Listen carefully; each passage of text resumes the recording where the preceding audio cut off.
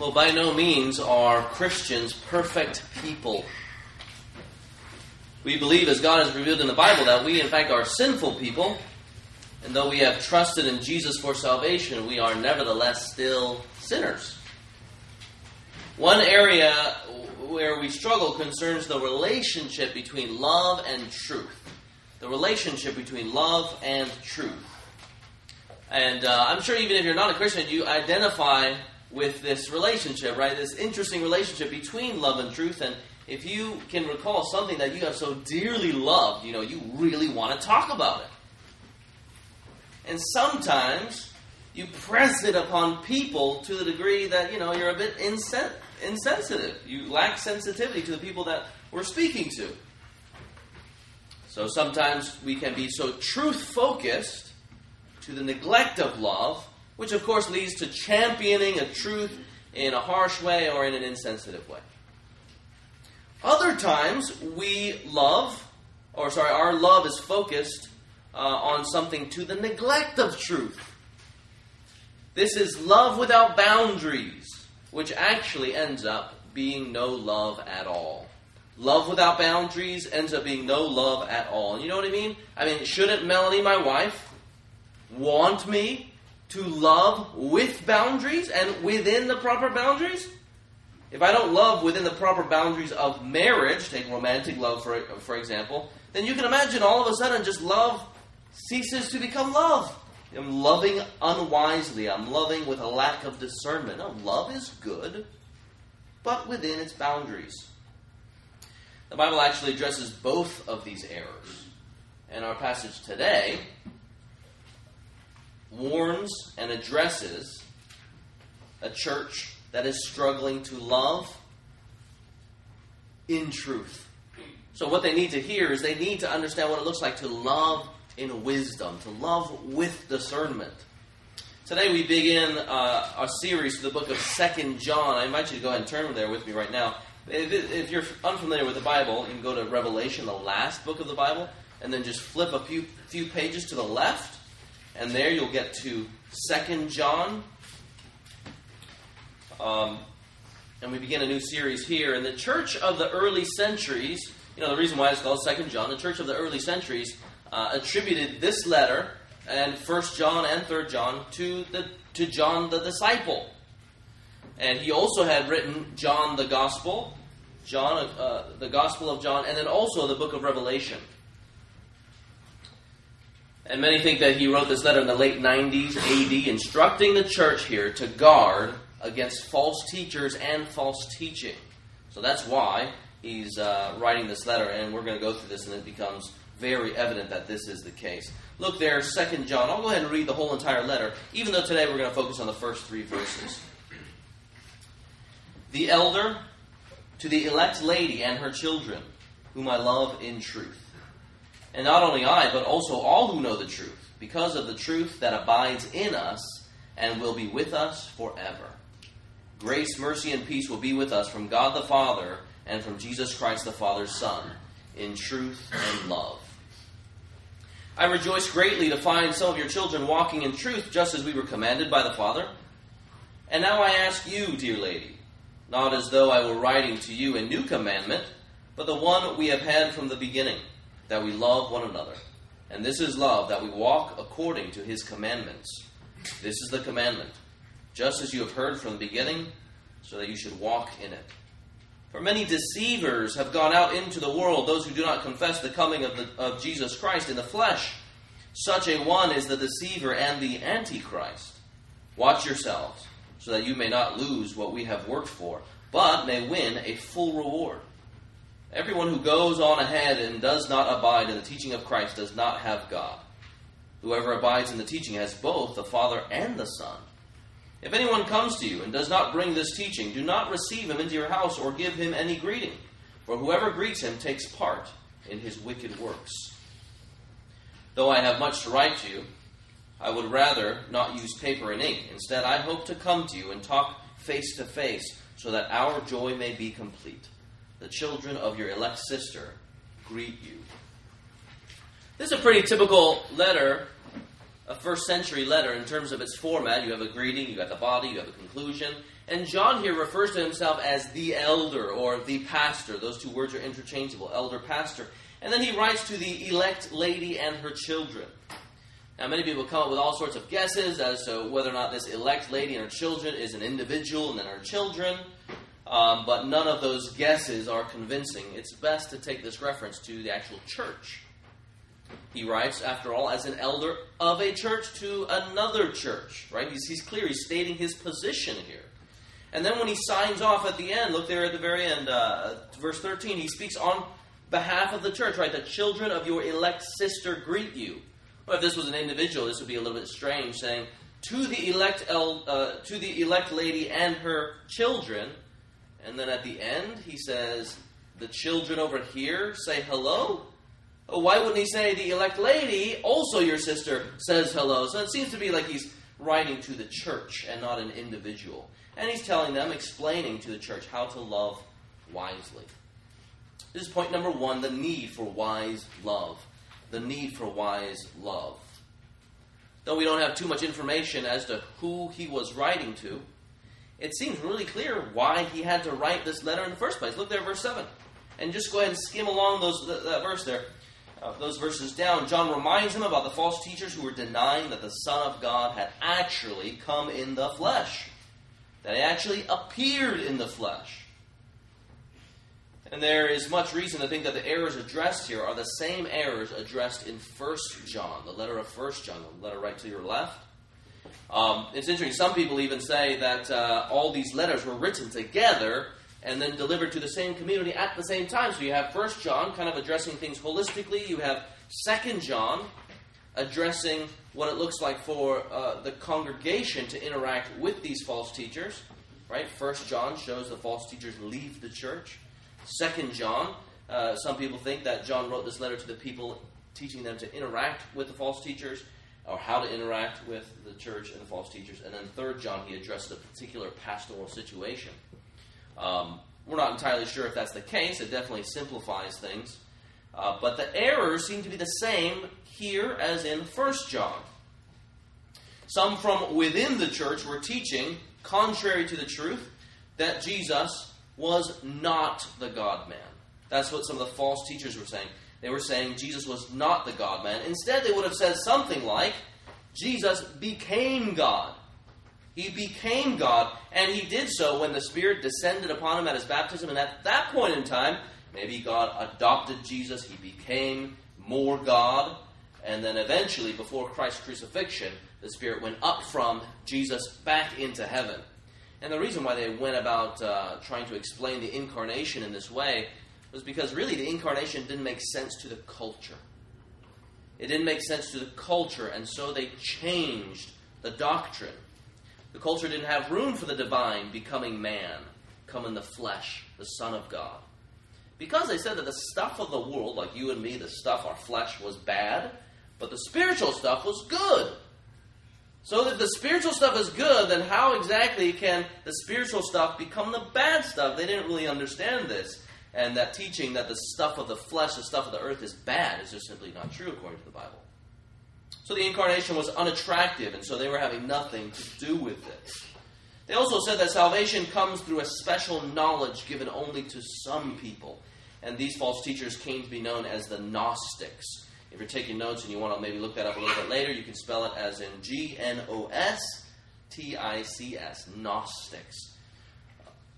John's indictment on the false teachers is found in 2 John, verse 9. Go ahead and look there.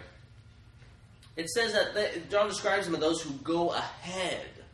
Right? These are people who are going beyond what God had said. They do not abide in the teaching of Christ. Instead, they're going beyond. But it wasn't only the false teachings that were reaching the church. The false teachers were too, as I mentioned earlier. Actually, go ahead and flip over to 1 John chapter 2, and you can see there, he talks about many of the same themes. Look there in 2:18. He says, "Their children, it is the last hour. And as you have heard that Antichrist is coming, so now many Antichrists have come. Therefore, we know that it is the last hour." Look at verse 19. "They went out from us," so they were false teachers who apparently wanted nothing else to do with the true doctrine, and so they left, They went out from us, but they were not of us. For, here's the reason, if they had been of us, they would have continued with us. But they went out, that it may become plain that they are all not of us. He goes on to say, but you guys have the Spirit of God living in you. So that there is an example of how the false teachers were amongst them. You know, the church is somewhat new, and so naturally they're trying, the false teachers are growing up with the true believers, and they are leaving, they're departing from true doctrine. Look there, 2 John 2:10. And John gives them instructions about how to interact with these false teachers. He says there, if anyone comes to you and does not bring this teaching, he's referring back to the previous verse, that Jesus Christ came in the flesh, or verse 7. He says, do not receive him into your house or give him any greeting. For whoever greets him takes part in his wicked works. So you can imagine what's going on. You have the false teachers evangelizing for a false Christ, sharing a false gospel, but they're asking for hospitality from the true church. Back then, no one really wanted to stay at an inn or hotel. They were nasty places. The innkeepers were known to have shady characters, or to be shady characters, and so, we'd much rather stay at a family's house. And so it seems like these false teachers are wanting to take advantage of the Christians and have them support them. But John responds, do not receive them into your house or give them any greeting. It's an interesting phrase, isn't it? Don't let non-Christians in your house, and don't even say hello? So some of you guys, maybe with sensitive consciences, you're wondering, like, gosh, am I partaking in wicked works by saying hello to false teachers? Or saying hello to people who don't believe in the divinity of Jesus Christ? Well, no, that's not what he's saying. That is not what he's saying. So I have no problem saying hello to someone who denies the divinity of Jesus Christ. Like a Jehovah's Witness, like a Mormon, like my Muslim friends. I got no problem saying hello to them. I also have no problem inviting them into my house. So I have shared a number of meals with Muslims and people who deny the divinity of Jesus Christ. And on top of that, though, I think that God is pleased when Christians serve others made in His image. So regardless of what somebody believes, they are still made in God's image. Which means that we as Christians ought to be protecting them, helping them, and loving them, regardless if they reject Jesus or not. In Scripture, there are plenty of examples where Christians are helping non-Christians and even commanded to do so. And so, working with non-Christians, they're helping non-Christians. There's no indication in Scripture that when a Christian does these things, that they are in sin. In fact, we have every reason to think that God is pleased. A great verse that comes to mind is Jeremiah 29, verse 6, where the nation of Israel is in exile under Babylon, a pagan empire, and God commands them to, quote, seek the welfare of the city and pray for it. But yet they oppose God, but yet they're still encouraged to seek the welfare of the city. In the New Testament, for example, Jesus has no problem dining with sinners, even though they did not accept Him. Jesus commands us to give to those in need, and His commandment is not qualified by whether or not a person is a Christian. So John is not giving a blanket statement to never help and to never say hello to a non-Christian. But what this passage calls us to do is to love wisely and love discerningly. So when John says, don't receive them into your house or even greet them, he's saying, don't extend hospitality, don't receive them in such a way as to encourage/affirm them in their error. Don't encourage them, don't receive them in such a way as to encourage them and affirm them in their error. Right? And then we got the greeting. The Christians at the time, they had a greeting that resembled a command of Jesus Christ, that showed filial family love. Greet the brothers with a kiss. Greet the brothers in fellowship. He's saying, no, don't greet them in that way. In the fellowship way. Remember, he's already written, most likely, the letter of 1 John. Right? They receive it. He already has a relationship with them. And so he's encouraging them how to guard themselves against false teachers. John's point is an obvious one. You can't greet someone as a Christian if they don't believe in the biblical Jesus. And so he says, look, brothers and sisters, love wisely and love discerningly. Love them in a way that shows that they need the truth, as opposed to in a way that assumes they already have it. This is fitting for us today, isn't it? We too, at times, can lack discernment and lack wisdom. Every Christian needs to add wisdom and discernment to Christian love in order to love rightly. So how do we love and serve our friends who deny who Jesus is? I assume you all have Muslim friends and Jehovah's Witnesses friends and Mormon friends. We are to love them, but not in a way that affirms their error. And contrary to the atmosphere of this culture, we can still love our neighbors while disagreeing with their beliefs. We can still love our neighbors while disagreeing with their beliefs. One of my neighbors denies the deity of Jesus Christ. And yet I'm regularly seeking how to encourage him and how to love him. So I'm asking him when I see him outside working on his truck, I ask him, how's business going? Because I'm genuinely interested. And when his kids come over to my house, I want to protect his children. Even though he denies the divinity of Jesus, when it's late at night, like last night, I want to make sure that his children get home safely. And so I encouraged, our oldest son to go and escort the 5-year-old daughter back home when it was nighttime. We're going to feed them when they're over. And I'm going to do this all while making clear to this brother, not a brother, but this person, that he is not a brother in Christ because he denies the divinity of Jesus Christ. And he's happy to have that conversation. Or happy to disagree. And he doesn't take offense at it because he knows that I'm seeking his best interest. And I know that he is doing the same for me. So we can still love our neighbors while disagreeing with their beliefs. He knows that, I know that, we're on the same page. So please do not hear me say that just because someone does not believe in what you believe in, Christian, that you therefore are not to love them. That was contrary to the very gospel, doesn't it? These people who reject Jesus, and yet Jesus says, let me try and show you the way and the truth. He himself is the truth, and he comes to a people who have rejected him and refuse to believe in him. So we want to walk in Jesus' footsteps here.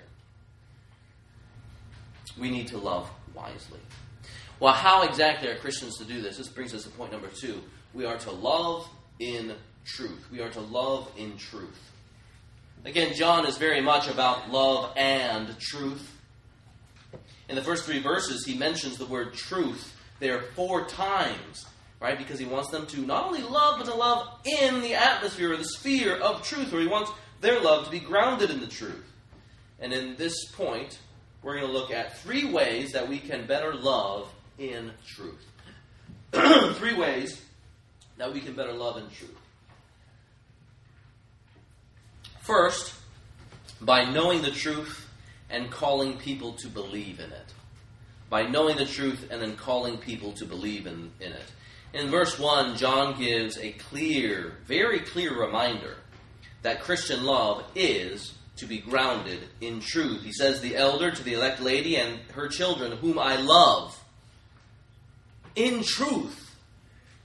So right there he's saying, look, this is the boundaries that we are to love another person who claims to be a Christian. It is in truth.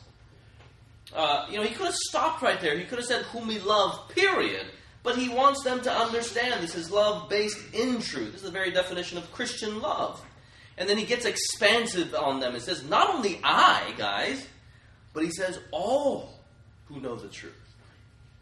And so then all of a sudden, this one little church that he's writing to is reminded, we are to love in the truth. And look, all the other Christians are doing the exact same thing. This verse functions as really a preface to the letter, an introduction that he uses, which he returns to the themes later on in the verse. He says, I love you, we all love you, in truth. This is actually kind of a glance over to the false teachers. False teachers there in verse 10, they come to the church with a very different gospel, asking for hospitality. And so John moves towards the truth, reminding them of his love for them in truth. Our love, our shared love as Christians, is based in a shared truth, he says. A known truth. Something that the false teachers did not want to share with the church.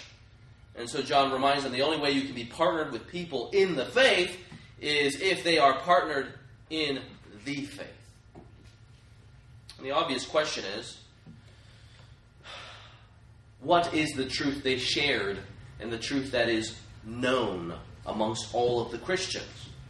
Without doubt, John's immediate concern centers on the fact that Christ has indeed come in the flesh. Again, just as 2:7 says, "For many deceivers have gone out into the world, those who do not confess the coming of Jesus Christ in the flesh." And then he also is really clear there in the beginning in verse 3. You see that there? It says, "Grace, mercy, and peace will be with us from God the Father and from Jesus Christ, the Father's Son." It's really clear here who this Jesus is. The Father's Son who has come in the flesh. We can also turn to 1 John 4:10 to see what exactly this Jesus did.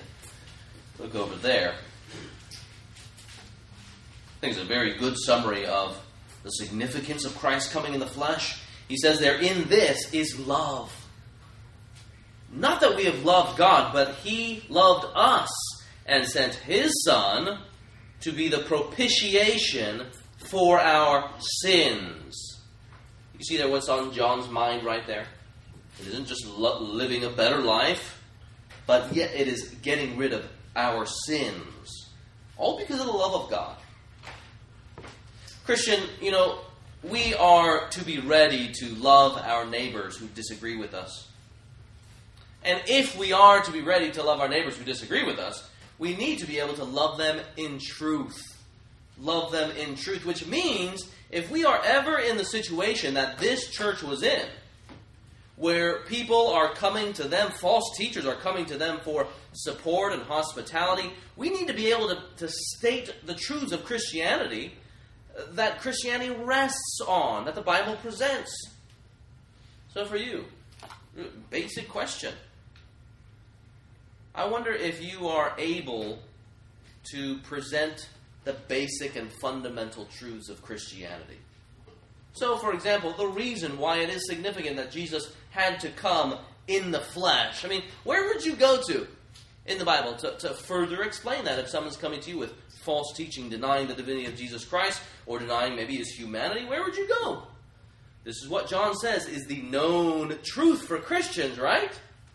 And I pray that you all are not assuming the truth. Don Carson, he writes that the first generation believes the truth. Oftentimes, the second generation assumes the truth. And unfortunately, the third generation loses the truth. So you have to ask the question, if you can't define the significance for why Jesus had to come in the flesh, then perhaps you have assumed it for far too long. We need to be ready to share the truth, the significance of why Christ came in the flesh. And this is what it is. It is, in terms of the gospel, we can go back to God, right? God created all things. He created man to be in a relationship with Him. But man had rebelled in sin. They had rejected God's good authority over them. We have rejected God's good authority over our lives, and we have earned for ourselves just condemnation, God's judgment. And that's exactly what Adam did in the garden. He basically said, "I don't really care what you say, God." And in so doing, he rebelled against the king and earned for himself condemnation. And turn over to Romans chapter 5. Again, if you're new to the Bible, you just turn left or ask your neighbor, and they can help you get to the book of Romans. Romans chapter 5. This is my go-to passage, if I'm talking about why Christ had to come in the flesh. Well, it goes back to Adam, doesn't it? Romans 5, verse 12 says this, "Therefore, just as sin came into the world through one man," that's Adam, the one man, the first man, "and death through sin, so death spread to all men because all sinned." Okay, so that's the bad news, right? Adam and Eve Adam sins, and therefore sin and death enters into the world. The question then is, well, how are we going to undo what Adam did? He earns for us just condemnation. He messes up our relationship with God. He denies God. He refuses to live underneath His rule. He then messes up the relationship between him and other human beings, as in Eve. And then even the relationship to the ground is messed up, as the ground is cursed. And it's difficult in terms of work from then on, all because of sin. And we inherit the sinful nature. But not only do we inherit the sinful nature, we actually choose to sin. We want to sin.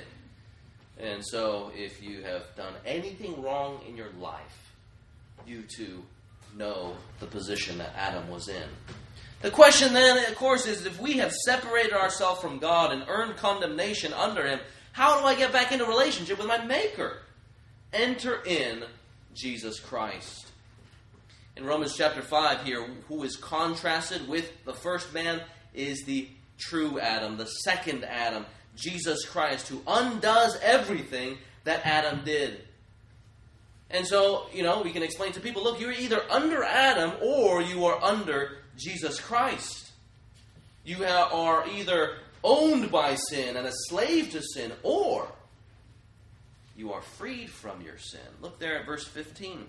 But, here's the contrast, but the free gift, he's talking about salvation, is not like the trespass. For if many died through one man's trespass, much more have the grace of God and the free gift by the grace of that one man, Jesus Christ, abounded for many. And the free gift is not like the result of the one man's sin, basically saying that was bad, for the judgment following the trespass brought condemnation. But the free gift following many trespasses brought justification, right standing with God, righteousness. Verse 17, for if, because of one man's trespass, death reigned through that one man, much more will those who receive the abundance of grace and the free gift of righteousness reign in life through the one man, Jesus Christ. Therefore, as one trespass led to condemnation for all men, so one act of righteousness leads to justification and life for all men. For as by one man's disobedience the many were made sinners, so by the one man's obedience the many will be made righteous. Now the law came in to increase the trespass, but where sin increased, grace abounded all the more. So that as sin reigned in death, grace also might reign through righteousness, leading to eternal life through Jesus Christ our Lord. It's a long passage, but the sum of it is, look, you are either in Adam, in sin, or you are in Jesus Christ. Who will you choose? Who will be your head, your federal head as it is called? Will it be Adam,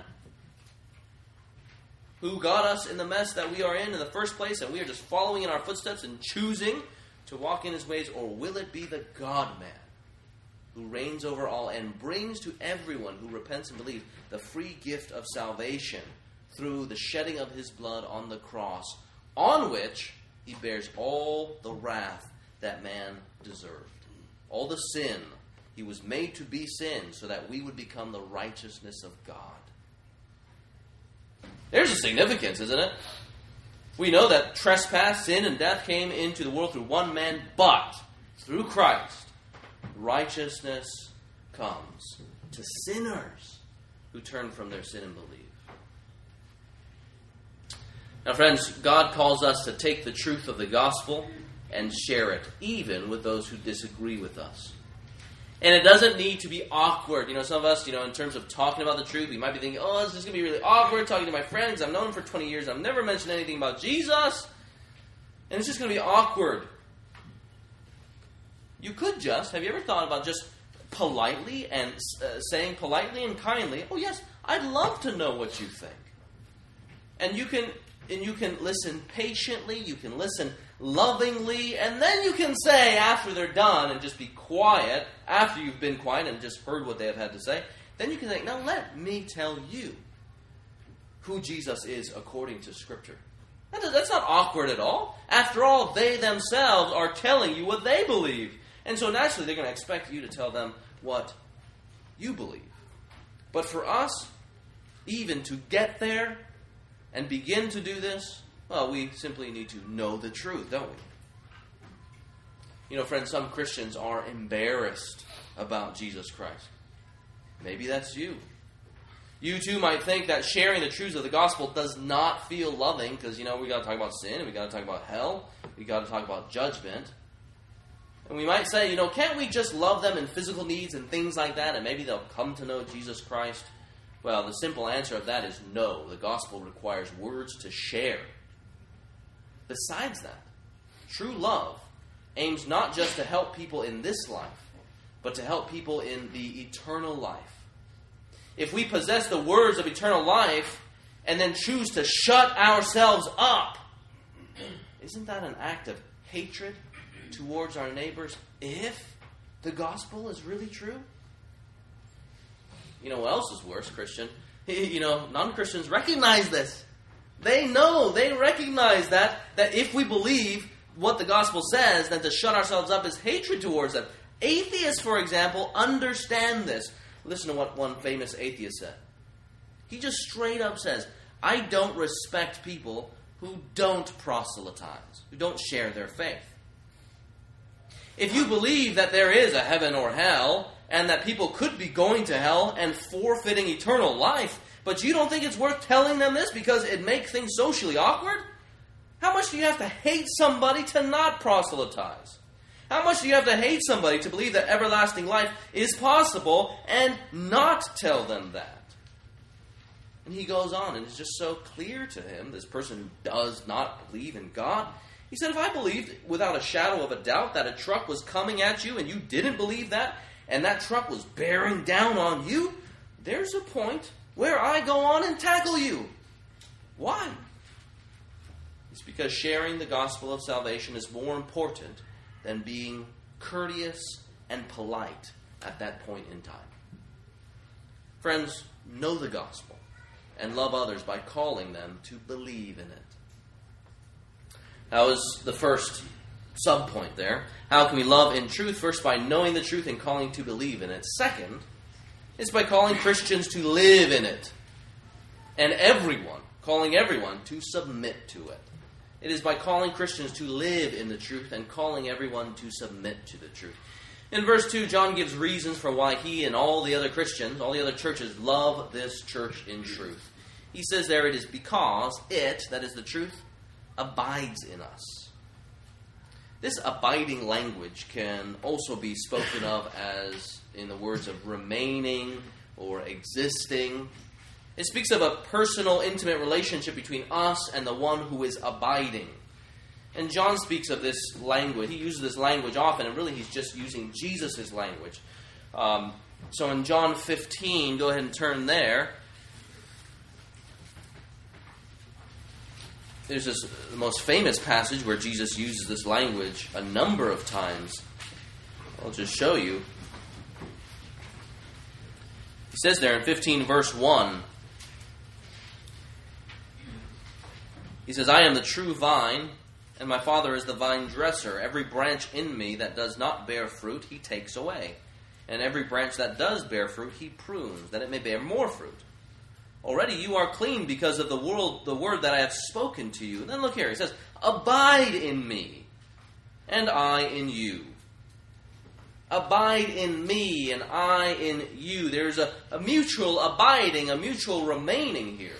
This speaks of an intimate and ongoing relationship, even though Jesus knows that he would physically not be present with his people. Later on in the afternoon, just read 14, 15, and 16, and you'll hear this abiding language more and more. The question then is, how exactly is he going to abide in us? In John 14, 17, Jesus says, I am going to give you the Spirit of truth. And he uses abiding language. He says the Spirit's going to dwell in you and be with you. And then there's a number of other ways in which he uses this abiding language, or he explains what the abiding is. He says, right there, we already saw that the Spirit of truth abides in people. He says the Spirit will abide in here. And then in 2 John, as we're looking at today, he says the truth abides. It's the same thing, same concept. It's interesting, some people wonder what this language speaks of. And we have something of a parallel in our own experience. No matter if you're a Christian or not, we have something of what it looks like to abide or remain. And I think the example I'm going to share is evidence that we are actually we are spiritual people. It's not just the stuff of the flesh that evolutionists might teach. But here's an example. Imagine losing a dear, dear loved one. So 3 years ago, my mother passed away, a little bit over 3 years ago. And, imagine if you've lost a loved one, as I have with my own mother. What do people do to keep the memory alive of the deceased? Some people would even say, what do people do to keep their spirit alive? Don't we cherish their words? Maybe cherish their last words? Don't we adopt their desires and purposes as our own? Don't we live in the ways in which they wanted us to live and love in the same ways that they wanted us to love? And as we do these things, in many senses, the deceased, they remain with us. I'm not talking about, physically they remain with us or ontologically or their being remains with us. I'm just talking about, their memory, what they stood for remains with us. And in some sense, they abide with us. Now, I'm not saying that we have a relationship with the dead, an ongoing relationship with the dead. The analogy, we don't press it too far.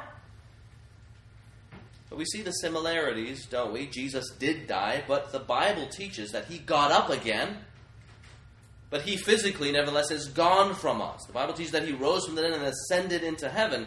But while he is physically gone, we still have his presence. And he desires that we live in him, that we abide in him, we remain in him. And Jesus says we are abiding in him as we possess his Spirit. We embrace his laws. We adopt his purposes and his desires and his will. And then as we love his people. So this all speaks about this God abiding in us and we abiding in him, speaks about the reality that we live in, that Christ is Lord. So you see why the church needed reminding here. The false teachers came and preached a different Christ. They preached a different gospel. And they were not living in the reality that Jesus Christ is Lord. They were not abiding in Christ. They didn't care about loving his people or living according to his word. So thinking back to honoring the deceased one. If someone wanted to join me in honoring my mother's memory, or if you're thinking about your grandma, neighbor, a loved one, a guardian, isn't it an expectation, a requirement, that they understand rightly and accurately who the deceased is in order to honor that person? Because it is when that person understands, let's say, my mother rightly, accurately, that they represent her and truly honor her. If they came in spitting lies about your deceased one that they know is a lie, then you would say, don't you dare talk about my mom like that. Right? It's funny how we forget that Jesus was a real person, isn't it? I mean, frankly, he's a person that deserves far more honor and praise and glory than your very own parents, or than any other person who lived on the face of the planet and who will ever live. But despite the fact that he is the Lord, we are slow oftentimes to say, don't talk about my Savior like that, the God of the universe like that. These folks who came knocking on the church's door, it seems they had big ideas, big opinions about the Savior, at worst spitting lies about the Savior. But Jesus is not someone that people just wax eloquent about. When we talk about a truth to be believed and a truth to be laid out, a truth that is known, we speak about truth about a person to be worshipped. And his truth is to be obeyed and submitted to. So how do we love people in truth? We call people to submit their entire lives to the truth, not just to pontificate about it. Christian truth, once again, is not just a truth to be held or subscribed to. Christian truth is about a person to be worshipped. And part of calling people to submit their lives to him and to live by his truth involves telling people about the seriousness of rejecting the Lord. In John 15, if you have your finger still there, or if not, you can go back. Here, John is very clear about what happens when you reject this Lord and Savior, Jesus Christ.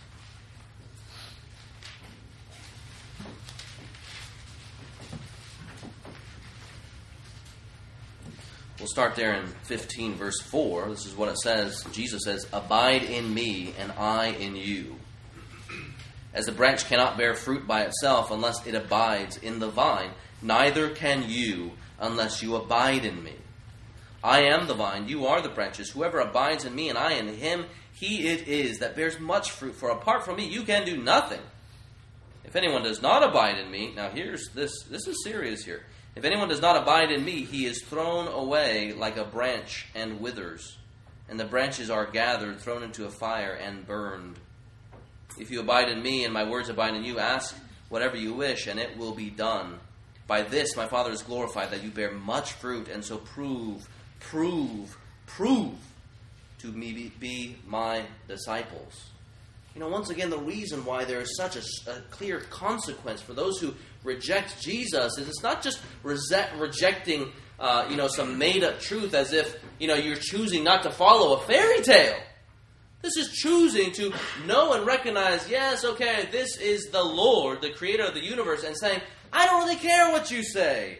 And so, clearly, there is, and ought to be, a serious result from this act.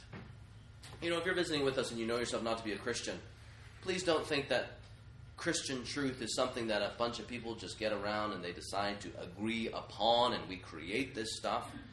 No, Christ, the person, actually lived, actually died, and actually rose from the dead. And in God sending His Son to die on the cross for sins, it is God extending His love and His grace and His mercy to you. So to say, nah, you know what, I don't really think so, is to offend Him. And the result of that is judgment. And why is it such an offense? It's because we take everything, and I say this having been there myself, we take everything that God has given us for granted, and we use God to glorify ourselves. We take the honor and the glory that He deserves, and we give it to ourselves. So this is taking the life and breath you have and using it for your glory. This is taking the opportunities you have and using it to further your own desires. It's taking your Christian friends and using it to fulfill yourselves as opposed to seeing them as a way in which to understand the truth that God has revealed in Jesus Christ. So in doing all these things, we say, we don't really care. Instead, we're going to use these things for our own glory. This is why Christians call non-Christians to repent and believe, and why I stand here today calling you to turn from your sins and to believe on Jesus Christ, who is the Lord. Remember, God the Father, because He loves sinners, extends His hand of love and grace and mercy to those who don't deserve it. Repent of your sins and know the forgiveness that is offered in Jesus Christ. This is the hope we have for those who repent and believe. And this brings us to the third way. The third way that we can live in truth, love in truth. It is by calling people to hope in it. John helpfully points us to the end of ages here in 2 John verse 3. Look there. He says, "Grace, mercy, and peace will be with us from God the Father and from Jesus Christ, the Father's Son, in truth and love." You see that will be with us? This will be with us follows right on the heels of the fact that the truth will be with us. So the way in which God's truth works its way out is through grace, mercy, and peace. Here he speaks of the truth that lasts.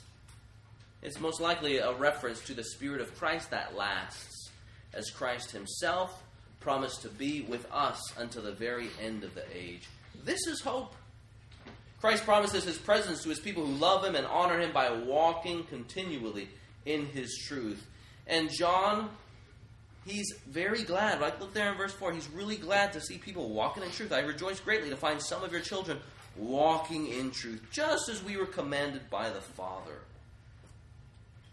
He's encouraged to see people walking in truth and loving wisely and loving in the truth. It is in Jesus Christ that grace, mercy, and peace can be found.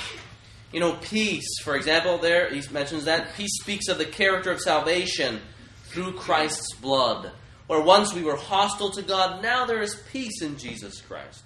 Then he mentions, working backwards, he mentions mercy. And this speaks of our need for it.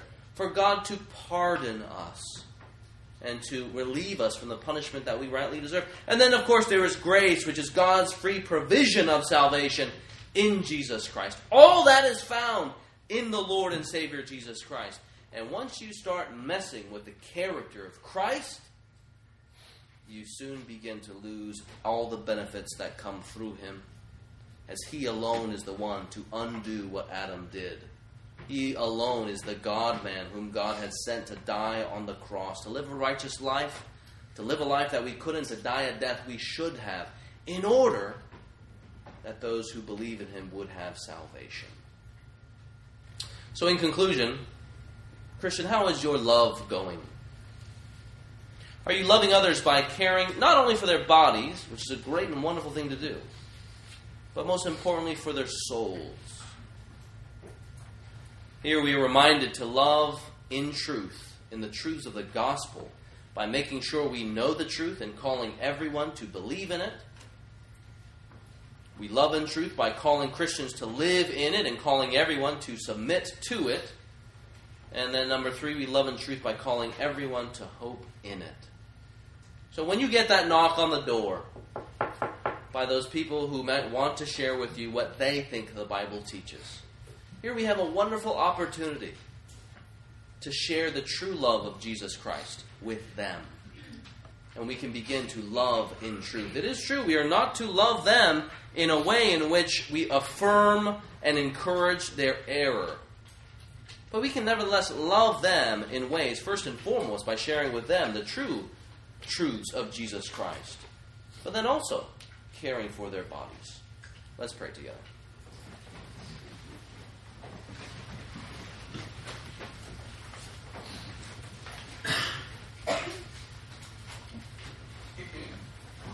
Our Father in heaven, Lord, we do thank you for Jesus Christ and his example.